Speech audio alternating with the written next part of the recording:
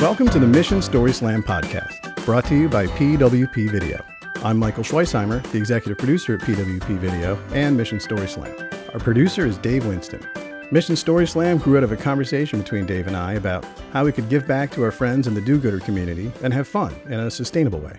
Members of the Philly region's do-gooder community of people from nonprofits, B corporations, triple bottom line companies, and activists gather at Yards Brewing at 5th and Spring Garden. We pick the names of 10 volunteers out of a hat, and they compete to tell the best 5-minute story on a theme in front of a panel of judges for a $250 donation to their favorite nonprofit. Their stories are videotaped for sharing on social media and with friends and supporters. This podcast is about the story behind those stories. What motivates someone to tell a story in front of an audience? How did they choose the story they were going to tell? And what was the experience like? And we get to learn about the storytellers themselves. Before we get to today's guest, a reminder that the next Story Slam is coming up on September 25th, and it's a partnership with Philadelphia's Committee of 70 and their Draw the Lines Pennsylvania initiative. DrawTheLinesPA.org is a statewide civic education and engagement campaign. The aim is to inspire ordinary people to reclaim the political redistricting process and end gerrymandering. The theme for this Story Slam is Saving Democracy. So if you have a story, or maybe a plan for saving our democracy, come and put your name in the hat on September 25th at Yards Brewing for a chance to win $250 for your favorite charity. Details and ticket information are available on our website, missionstoryslam.org. And if you go to missionstoryslam.org, you can also see the stories that were told at our last Story Slam, where the theme was That Moment. One of the best stories that night was told by our guest, Charlie Zarate. Charlie is chairman of the board and chief executive officer of Independence LED Lighting, LLC. He is also founder of Green and Save LLC and has been working for decades on sustainable living and cost savings for property design and remodeling. Charlie is also the author of Learn from Looking, How Observation Inspires Innovation. Welcome to the Mission Story Slam podcast, Charlie. Michael, thank you for having me. So let's listen to the setup for your story. Thank you. My name is Charlie Zarate, and I'm here to tell you the story of the moment of inspiration for the 501c3 First Light Project. Wind the clock back to 2012. Imagine in West Africa. Imagine a hospital. Imagine the rooms that are lit, and imagine some of the rooms that are not. Imagine a child sitting in the dark, waiting to see a doctor.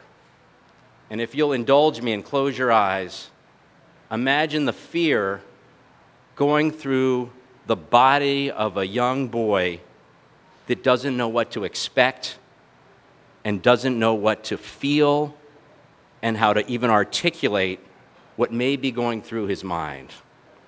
So thank you for that, and open your eyes and imagine now the lights are on. Every time I listen to that story, as soon as you ask me to close my eyes, I'm immediately emotionally impacted.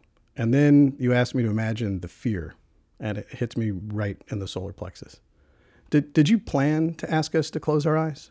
I didn't. I was sitting there thinking as some of the other speakers were going that, making something resonate personally would tie the story to their lives.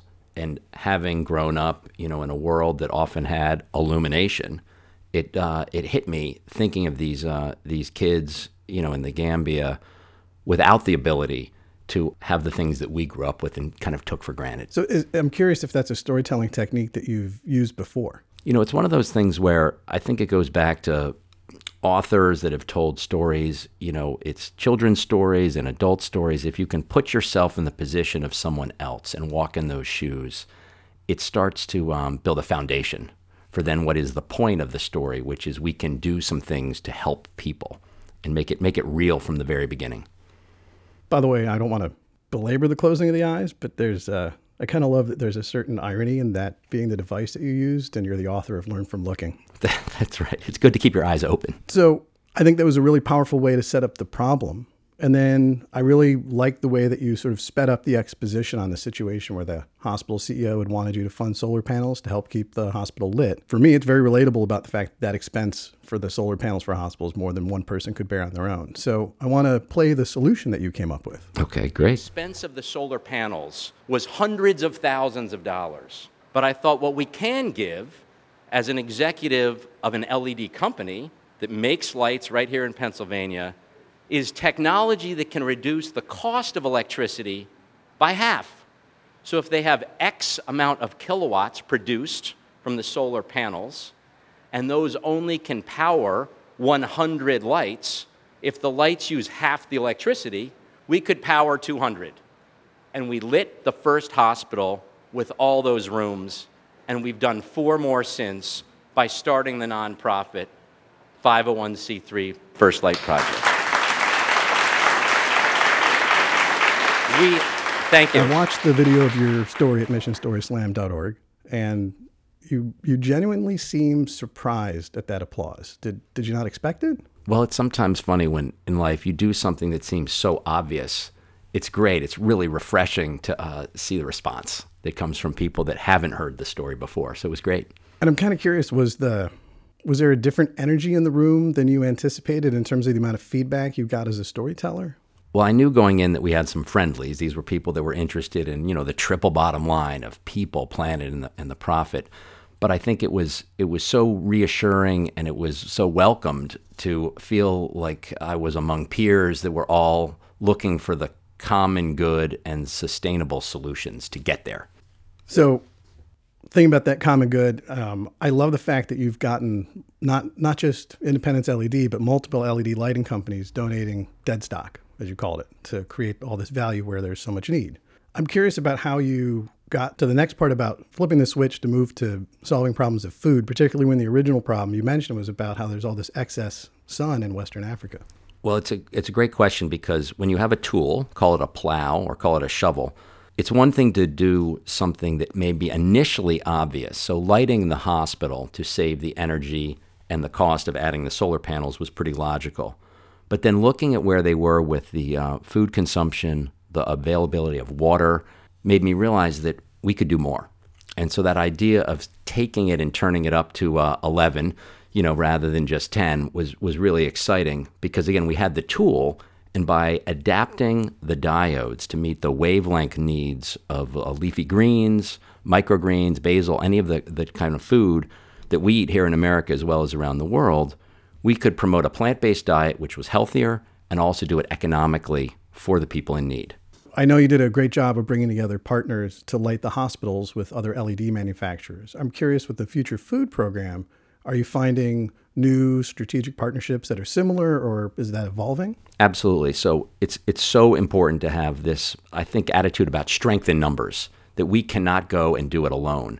What we found with the food and the nutrition and the specialists in terms of foundations that are specifically looking at health and youth and progress, like STEM is an important aspect for what we do: science, technology, engineering, and math. Teaching students about the careers and the path through education that is really manifested in something they can see. So growing food is a powerful tool, not just to have healthier students, but also to give them the inspiration to go on in careers with sustainability. So is the Future Food Program, is that still part of or under the auspices of the First Light Project? So it's a dual approach now, because we have the First Light Project as part of the bigger umbrella of partners, but we also have multiple other foundations that are specifically looking at student education and also at health in the developing world. So it's really taking on legs to be a much bigger project, and it's exciting to see the response from people when they want to participate and take it to the next level. Did you do, clearly you did some planning and you did some forethought about this. Was it easy for you to pick the story that you wanted to tell? It's interesting to put someone in a position in front of a microphone to tell their story in such a short period of time, right? It's almost harder to do a couple minutes than it is 20 minutes, because you have to really condense it. And I thought about how to make the transition from energy savings into efficient future food. And I think that was the trigger that helped set the stage, knowing that there's so much to talk about in terms of the problems to solve for food around the world, and what ends up happening with the pesticides and the processed foods and the things that we've basically become conditioned to, that are part of a growing challenge when you look at childhood obesity in America, when you look at diabetes on the rise, meaning I wish there was a sort of a follow-up to do almost a bigger Q&A, to dig into the depth of it. but I think I covered at least the trailer to the film. Well, and I know you weren't able to stay to the very end of the night, but I'm curious. You told your story in the first half. Did you end up having any conversations during the intermission with anyone who was attending? I did, and it was great to get their feedback. And I think the fun of the event, and really applaud you guys for the initiative to bring it to the marketplace, is the idea of the connections that are made from the trailer of that film to then have the stories unfold, and the connections with the follow-up, the emails, the texting, and to build the network, where again it is the ultimate use of social media, right, to connect multiple people together that have a common interest. Did this help you in terms of other opportunities to tell the story of the First Light Project or the connections that you made? Was that experience in any way informative for you going forward? Well, just a very concrete example of the traction that comes from it is this afternoon I'm seeing the Pathway School, which has now our lights in the school, and they're beginning, having met with the director of the STEM education curriculum, the real passion that I have and our whole team at Independence LED has to put the technology to work. So it gave me almost the script. It was kind of a dress rehearsal in a way to actually speaking to administrators of schools, directors of STEM education, and now today they're bringing their science teacher in. So we're locking in the curriculum, which will range from how many hours in a day do the kids test? Is 8 hours of lights on with a 4-hour rest and another 8 of light better or worse for the plants than 16 straight hours? What happens if we run some of the lights on a dimmer to mimic sunrise and sunset? Does that impact yield? So at the end of each week with the microgreens, which are super fast growing, we can actually score with the students and have a weigh-in to see how well the performance has unfolded. That's awesome. How old are the kids at Pathway? So it's K through 12, and the idea is to scale the curriculum to what the kids can really digest. So there's more advanced work, obviously, as the kids get older. But I know personally with a now 13 and a 9-year-old, that if the kids are engaged in growing food, they will be less likely to throw it away. So there's some really scary statistics. Like I know that with spoilage in America, something like 23 to 25% of the food that is provided at the school level is literally discarded.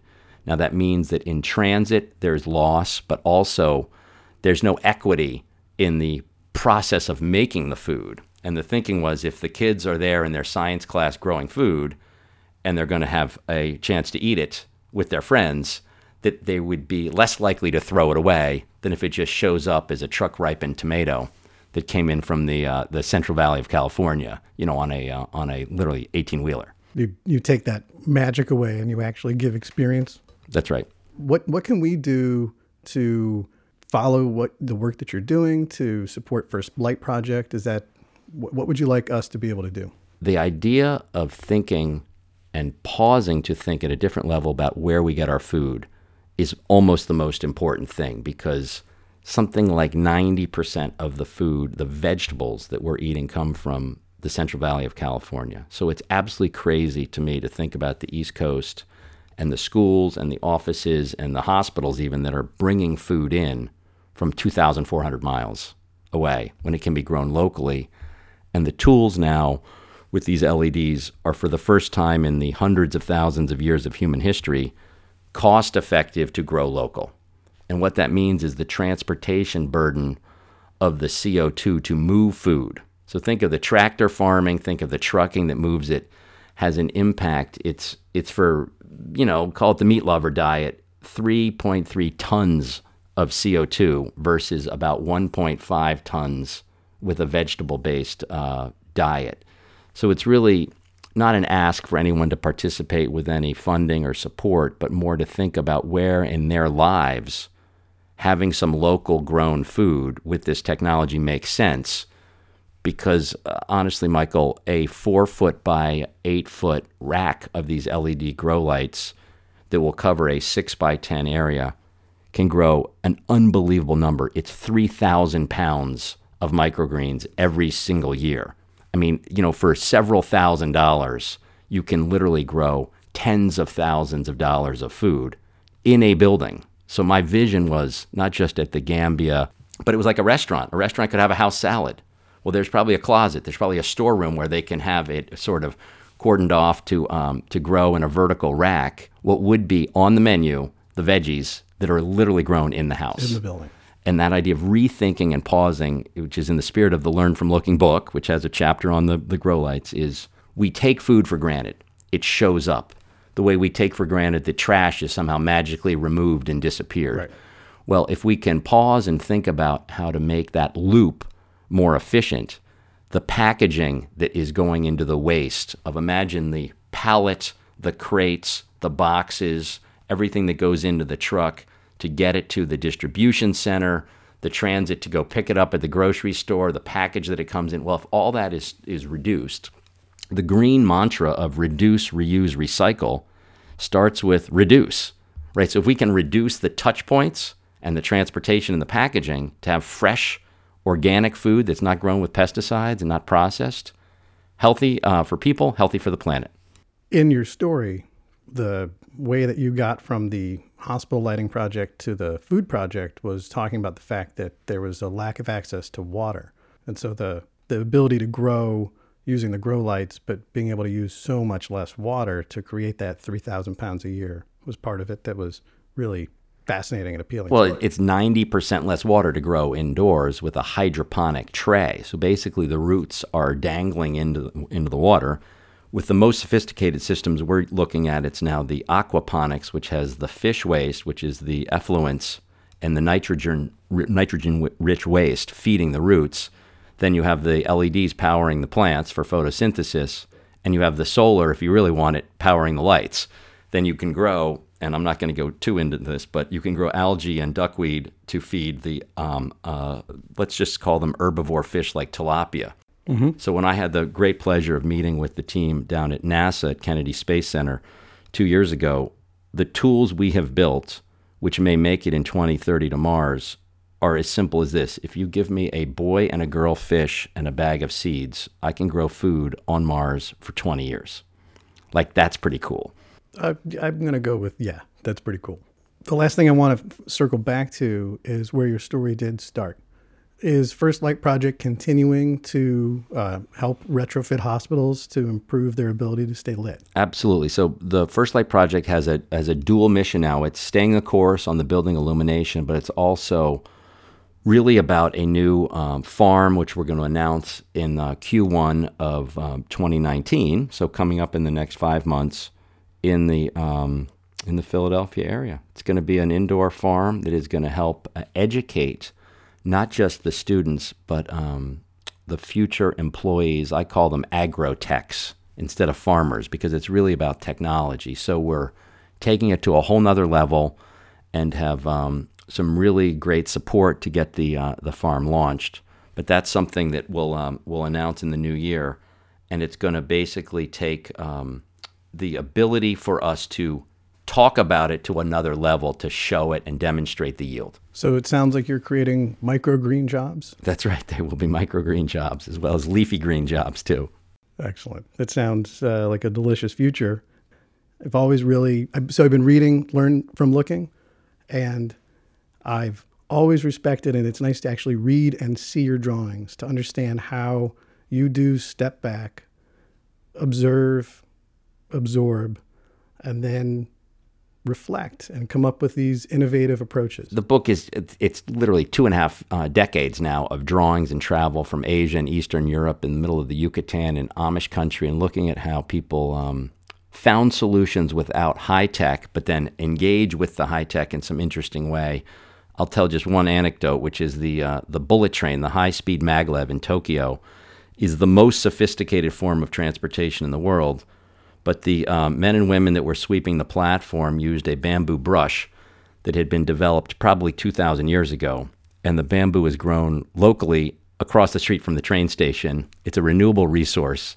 And so instead of throwing that tech out and having some plastic high-tech brush, they adopted the high-tech train but kept the brush, which is the most efficient way to clean the platform with local materials made by hand right there with a little twine. And I think that idea of where things grow and the idea of local first is really a driving force for me in how we find solutions. Is there anything else that you felt came out of that experience in terms of storytelling and that you've brought forward from that night? Well, I was inspired by the other speakers just to hear their stories. And I think part of what happens with passion is you sometimes get into a little bit of a vacuum. So it's like the blinders on the horse in the race. You're looking straight ahead.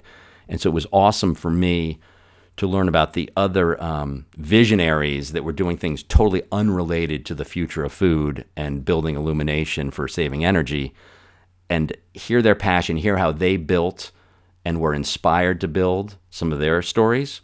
And I think that just helps is in the chapter of my career, looking at what it means to contribute versus just try and really make some money for the business, but add the value at the community level at a much higher level. Well, Charlie, I really want to thank you for being with us on the Mission Story Slam podcast. Thank you for having me. So you can find out more about Charlie Zarate and Independence LED Lighting at independenceled.com. We'll include links to everything on missionstoryslam.org. That's it for this edition of the Mission Story Slam podcast. We really hope you've enjoyed it. If so, please leave a good word for us wherever you get your favorite podcasts. Don't forget, the next Mission Story Slam, Saving Democracy, is coming up. It's on September 25th at Yards Brewing in Philadelphia. It's in partnership with Committee of 70's Draw the Lines Pennsylvania Initiative. For more information about their very important work to save democracy, check out drawthelinespa.org. Tickets, stories, and more are available at missionstoryslam.org. Please join us for great stories, plus great beer, and bring your friends and your stories about saving democracy. Maybe you can win $250 for your favorite nonprofit. Of course, you can follow us on Facebook and Instagram, or tweet to us at Mission Slam on Twitter. Thanks for joining us on the Mission Story Slam podcast, brought to you by PWP Video, video with a mission. Find out what we're all about at pwpvideo.com. I'm Michael Schweisheimer, and I look forward to sharing the next story behind the story with you soon.